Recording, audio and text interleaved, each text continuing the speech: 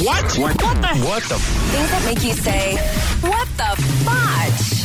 On Power 96.5. Walmart is developing a new Tinder-like shopping app that will allow customers to accept or reject produce picked by Walmart employees. I thought you were rejecting Walmart employees.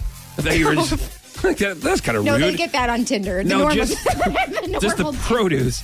All right, employees will send shoppers pictures of their produce before they head to the store to pick it up.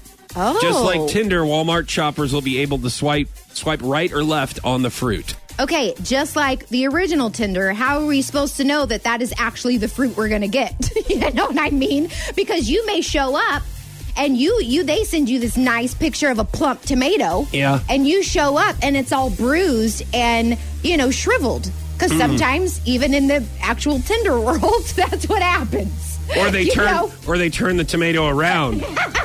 And you're like, you didn't tell me that there was a disease on the tomato. Like, this side looks great. Stop. But then you turn it around and you're like, why is this black? It's black and there's something coming there. It looks like somebody bit the side of this tomato out. It's not even so I didn't know what I was getting.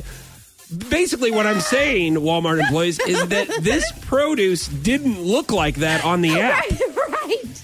No, I am not. This is false advertising. Yes. Where's the other produce that I was looking at on the app? What the fudge? On Power 96.5.